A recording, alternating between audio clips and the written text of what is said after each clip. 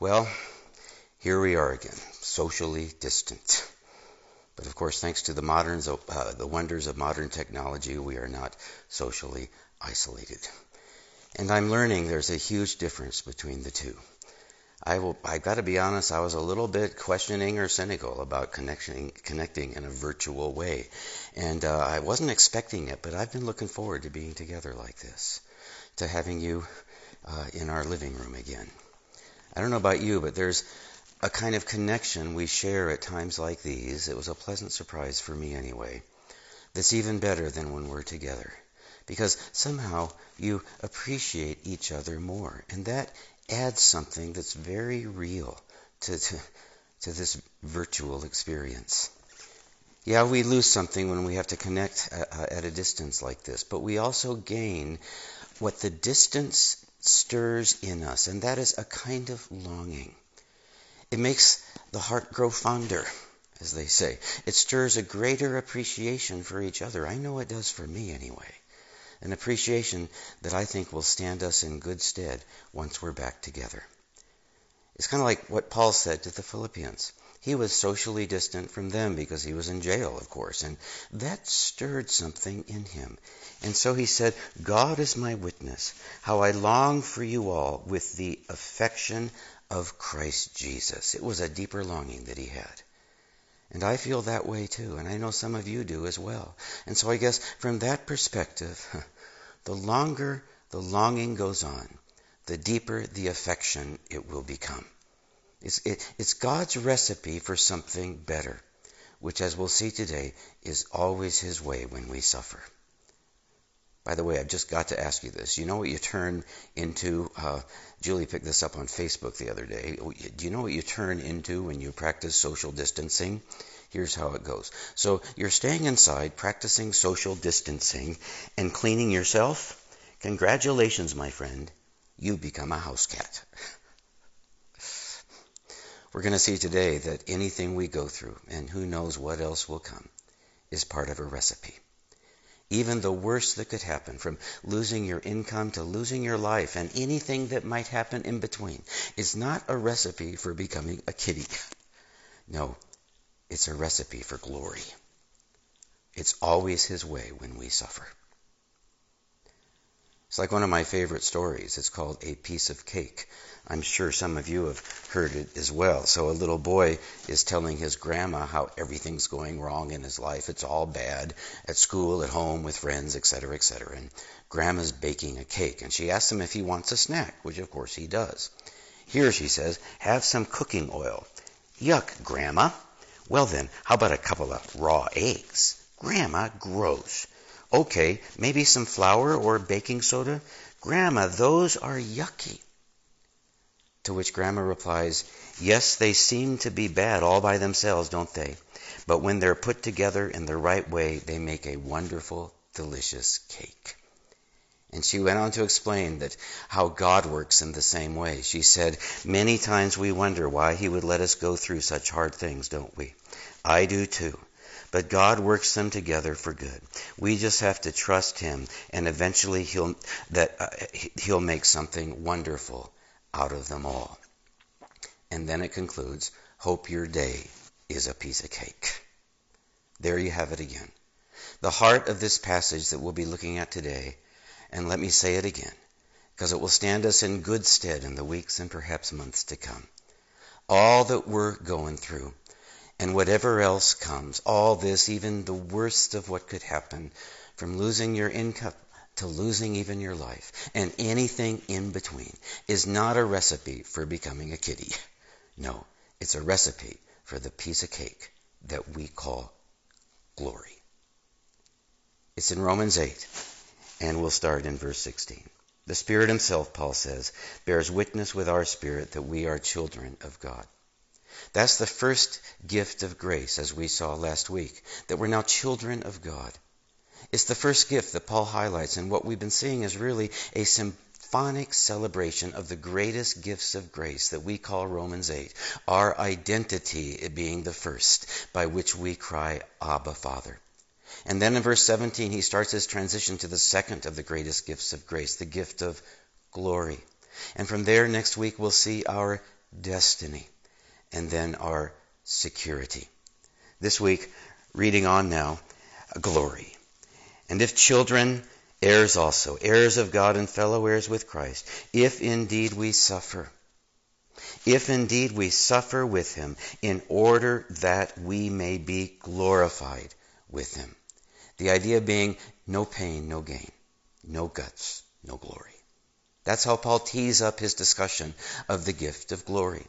It colors all the verses that follow in this great chapter. If indeed we suffer with him, in order that we may also be glorified with him.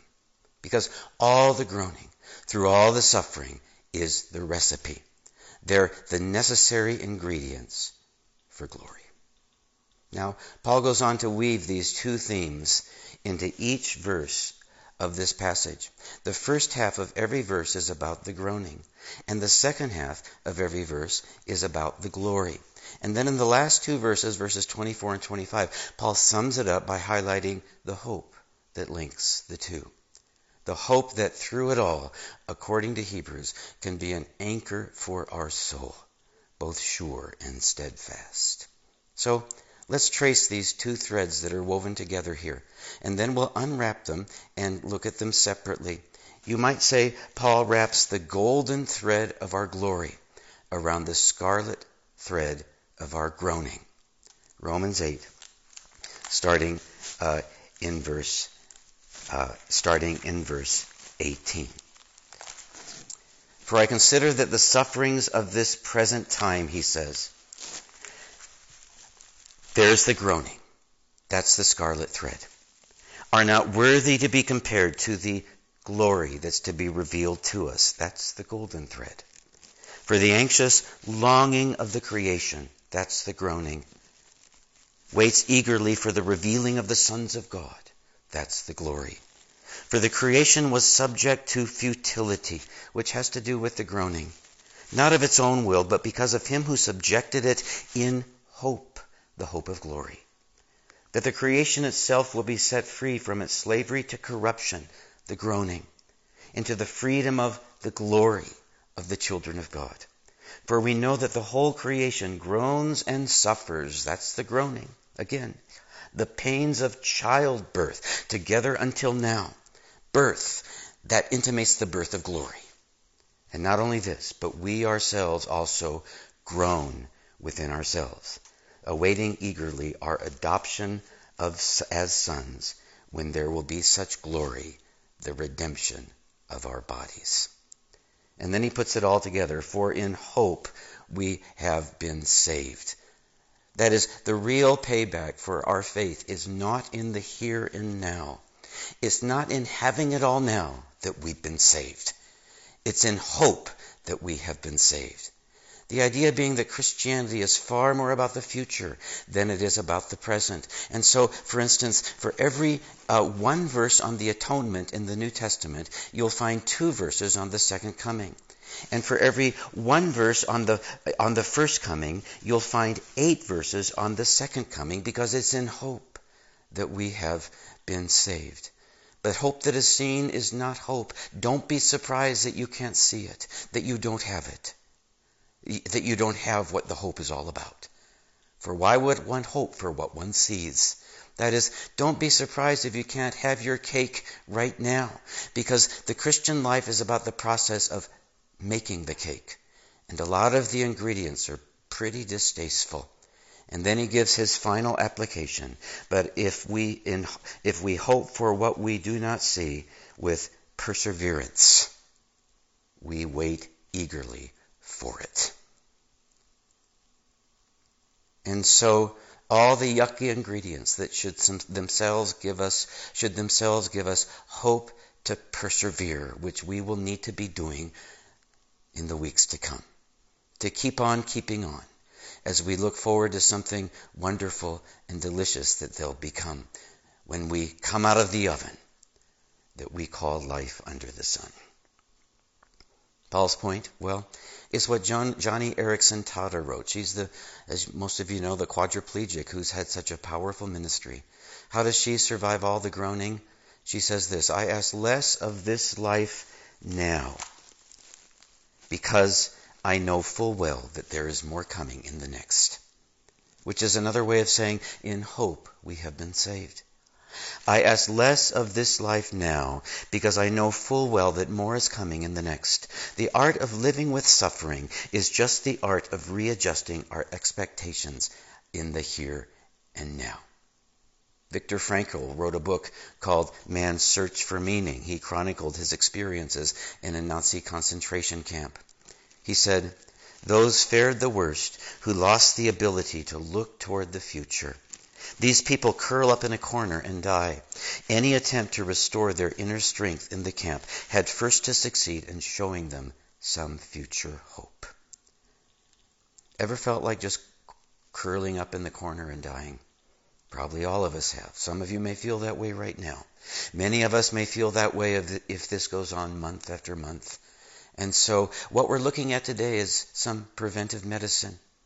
Look at it as a vaccine.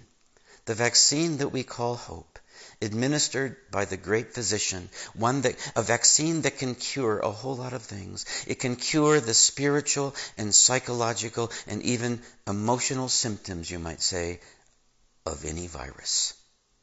I'll be administering an antidote of truth today. It has two ingredients, kind of like the double helix of DNA. We're going to take them apart and look at them one at a time and then inject them. It's a vaccine that will prepare you for anything that the coronavirus dishes up, or for that matter, anything that life dishes up. It requires two injections. First, you'll need some exposure to the groaning. You know how many vaccines expose you to the virus itself so you can develop an immunity? Well, bear with me as I administer some of the virus itself. It may give you a fever and some body aches. It may be hard to hear. This is not smiley face Christianity, but it's necessary to your developing the right kind of immunity.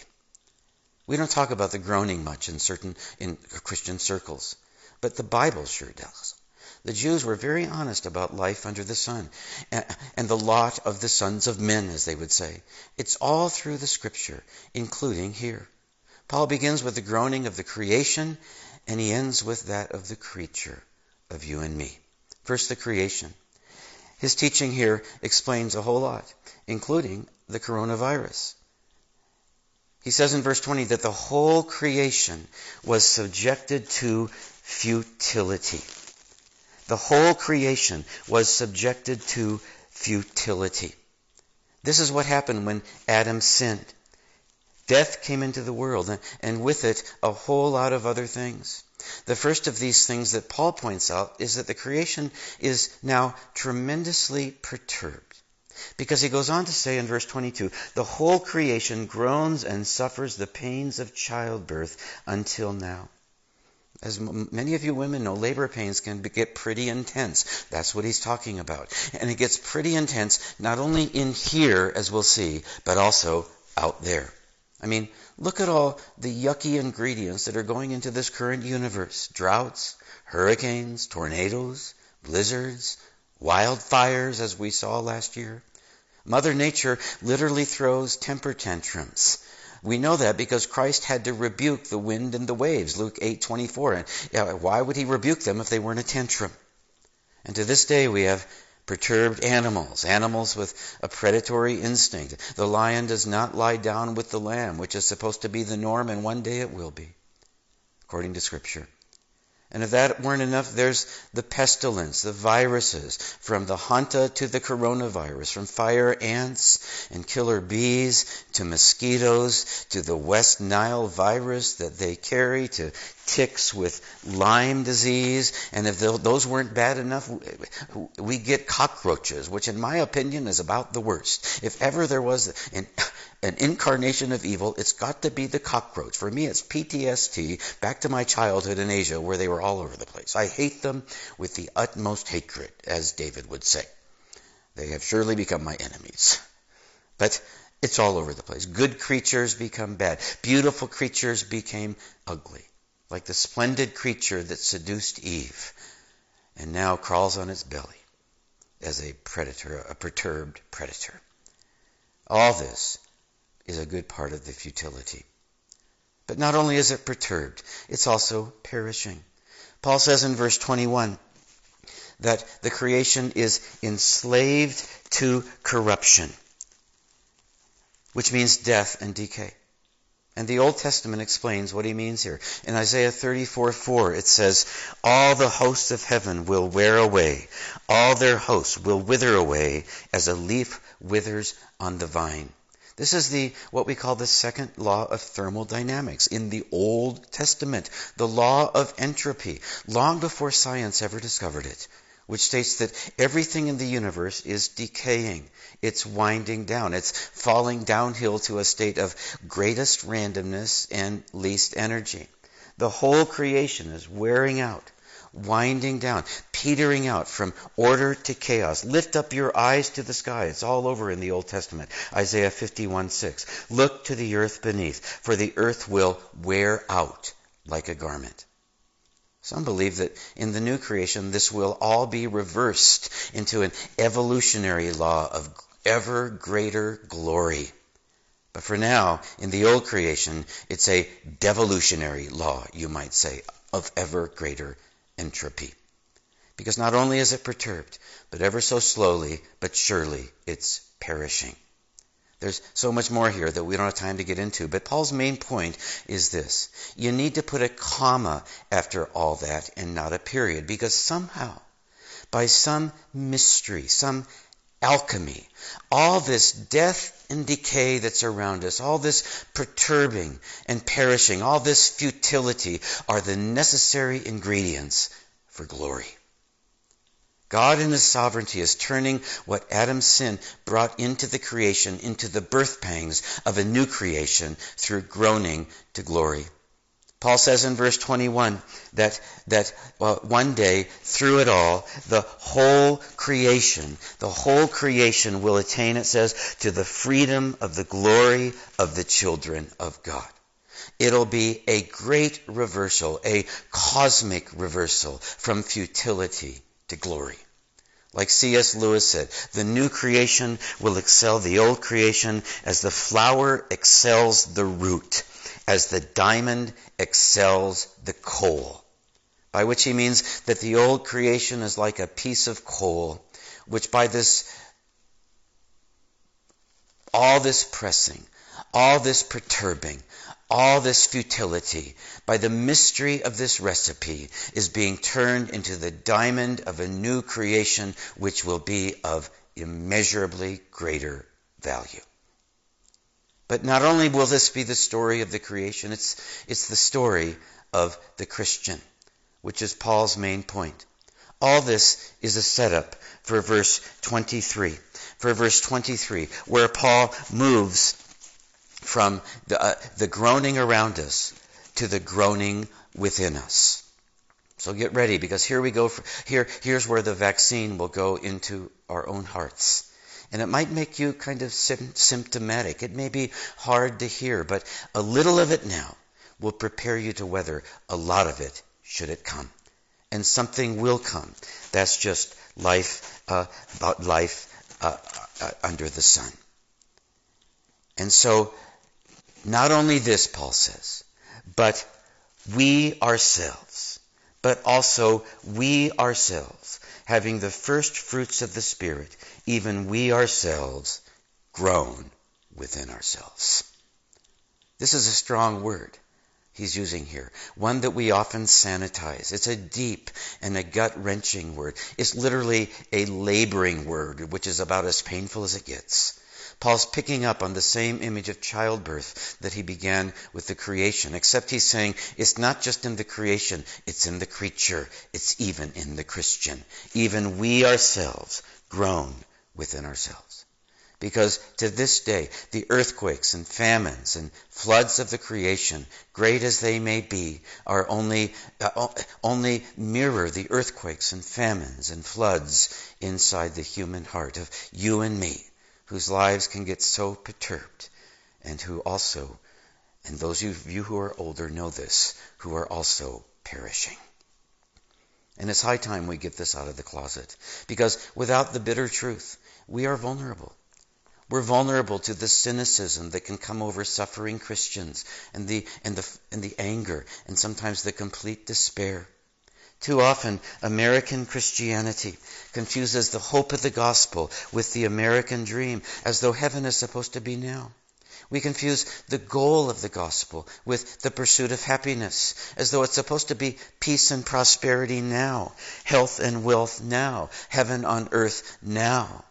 It's glossed over superficial Christianity, where, as someone said, anything short of constant cheer has come to be perceived as a violation of the American religion.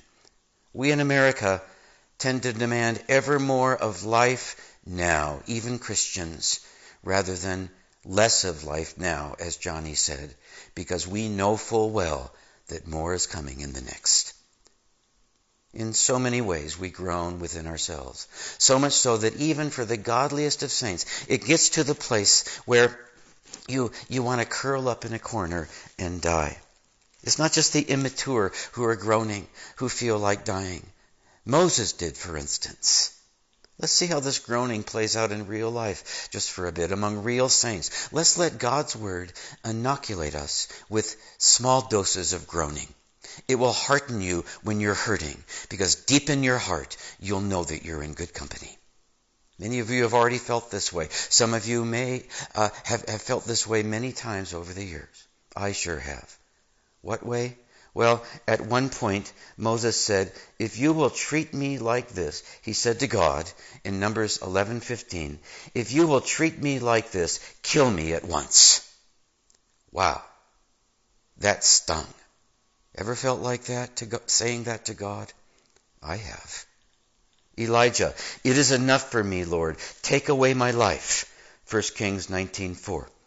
I'd call that some groaning.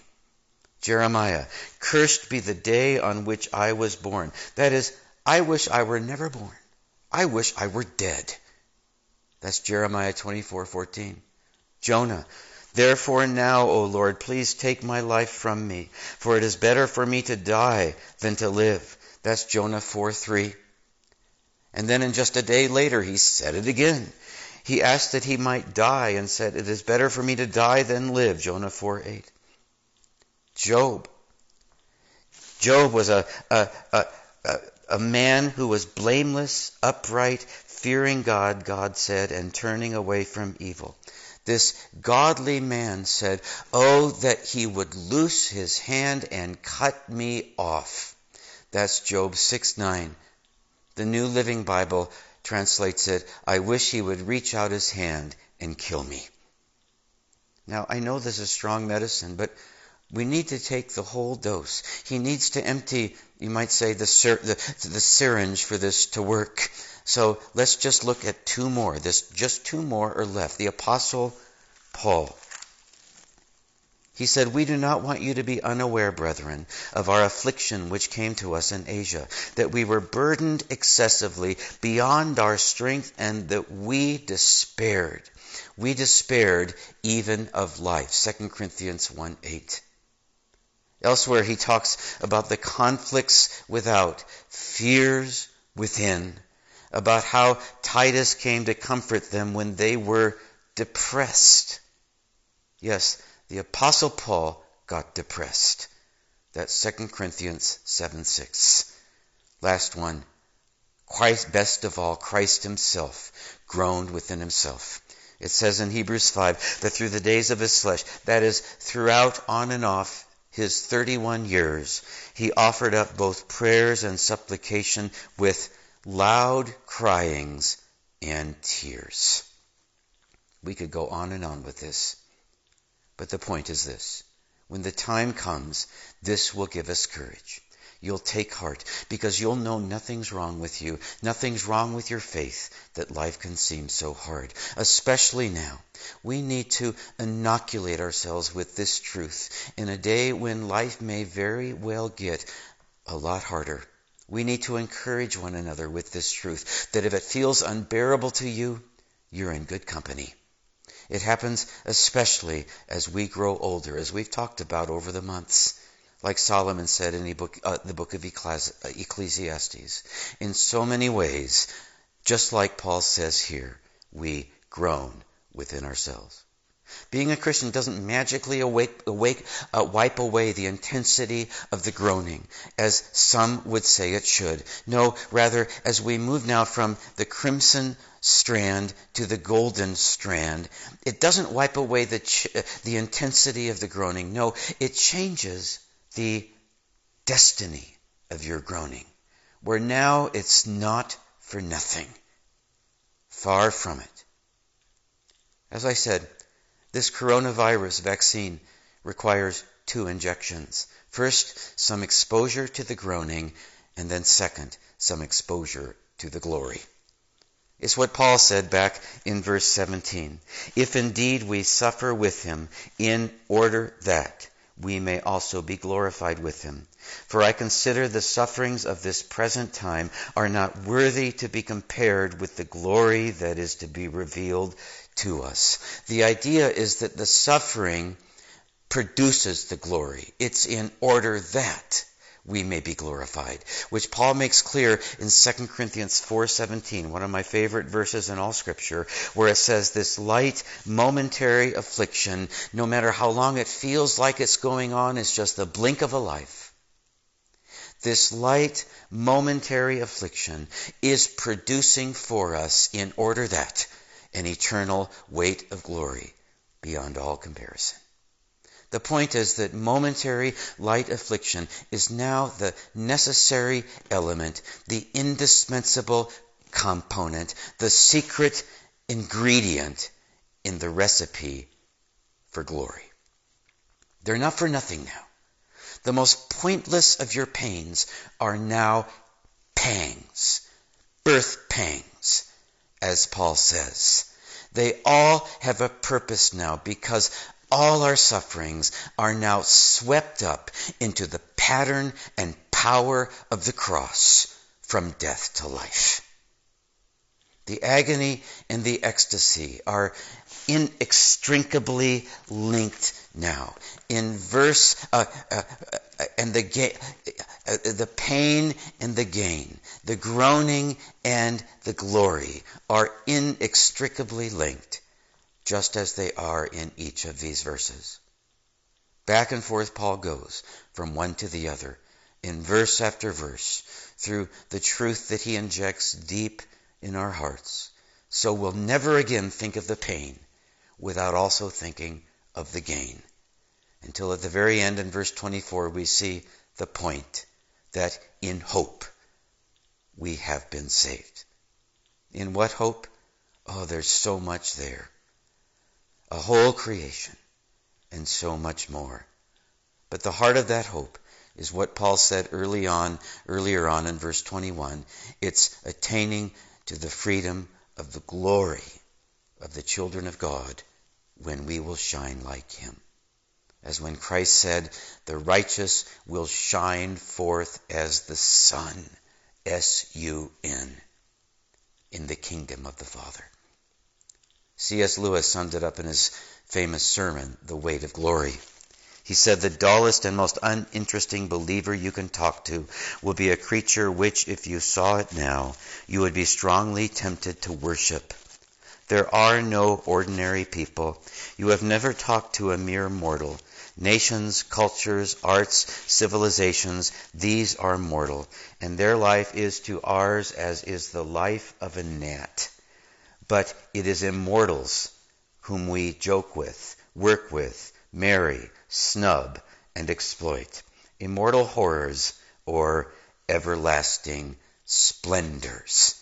When he said, we will be dazzling, radiant, immortal, pulsing all through with such energy and joy and wisdom and love as we cannot now imagine. It's the glory of character that's been forged in the fire through all we suffer.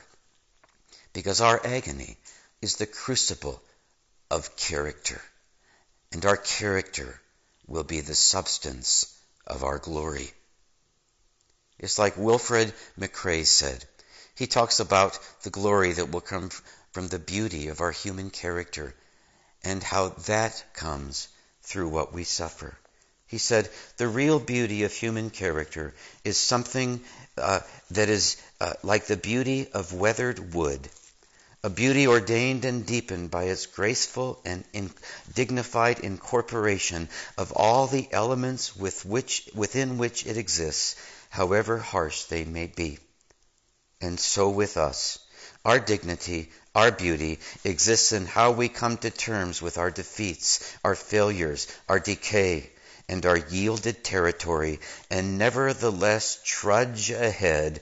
Paul would say, nevertheless persevering to a destination we could never have chosen at the outset because we could never have had the wit to imagine it.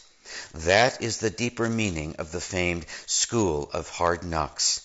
It is a school in which much is left to chance, but it is also the school in which God operates most powerfully and surprisingly. The School of Hard Knocks is the arena in which our lives are transformed. It is the only real school for the soul there ever was or ever will be. Why?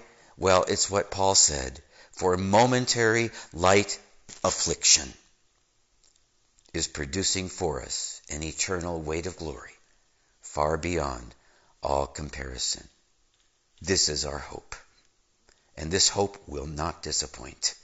And so, as Paul says in the last verse, verse 25, the main application of this passage, it's with perseverance that we wait eagerly for it. And what that means is this. You look at all of it in the face and you're not surprised by it. You look at all of it in the face, all that's perturbed and pointless and perishing within you. And you look at all that's perturbed and pointless and perishing around you. And you say what Gordon Gilkey said. He was one of the Christian leaders in the Portland, Oregon revival that happened a couple of decades ago. He was told by his physician that he had fallen victim to an incurable disease. There was no possible way by which death could be averted, which is true for many with the coronavirus these days. What did he do? Despair of life? No. Here is his own account of the hours that followed. He said, I walked out to my home 5 miles from the center of the city. That is, he trudged on with perseverance. And what kept him going? I walked out to my home 5 miles from the center of the city. There I looked, he said, at the river and the mountain that I love. And then as the twilight deepened, at the stars glimmering in the sky, I said to them, I may not see you many times more, but river, I shall be alive when you have ceased your running into the sea. Mountain, I shall be alive when you have sunk down into the plain. Stars, I shall be alive. I shall be gloriously alive when you have fallen into the sea. He knew what would happen when he came out of the oven that we call life under the sun. And so, inoculated against this viral world, he soldiered on. And so do we. And we're not on our own as we saw last week, because looking to the Savior in the arms of the Father, as by the Spirit we call Abba, Father, we make live contact with him, and we receive power to keep on keeping on, to press on toward the goal, as Paul said, of the prize of the upward call of God in Christ Jesus, knowing that he has called us through the gospel, 2 Thess 2:14. And this sums it all up, that we may gain the glory of our Lord Jesus Christ. Isaac Watts wrote a great hymn that sums it up, and with this I'll close. You can listen to it in the worship set that Brian and Amber put together. Am I a soldier of the cross, a follower of the Lamb, and shall I fear to own his cause, or blush to speak his name? Must I be carried to the skies on flowery beds of ease, while others fought to win the prize and sailed through bloody seas? Are there no foes for me to face? Must I not stem the flood? Is this vile world a friend to grace, to help me on to God? Sure, I must fight if I would reign. Increase my courage, Lord. I'll bear the toil, endure the pain, supported by thy word. Thy saints in all this glorious war shall conquer, though they die. They see the triumph from afar, by faith's discerning eye. When that illustrious day shall rise, and all thy armies shine in robes of victory through the skies, the glory shall be thine. And knowing that you can go into the world, well, I guess you can't go into the world anymore, but you know what I mean. Go in peace. Have courage. Hold on to what is good. Honor all men. Strengthen the faint-hearted. Support the weak. Help the suffering. And share this gospel. Love and serve the Lord in the power of the Holy Spirit. And may the grace of our Lord Jesus Christ be with you all. Amen.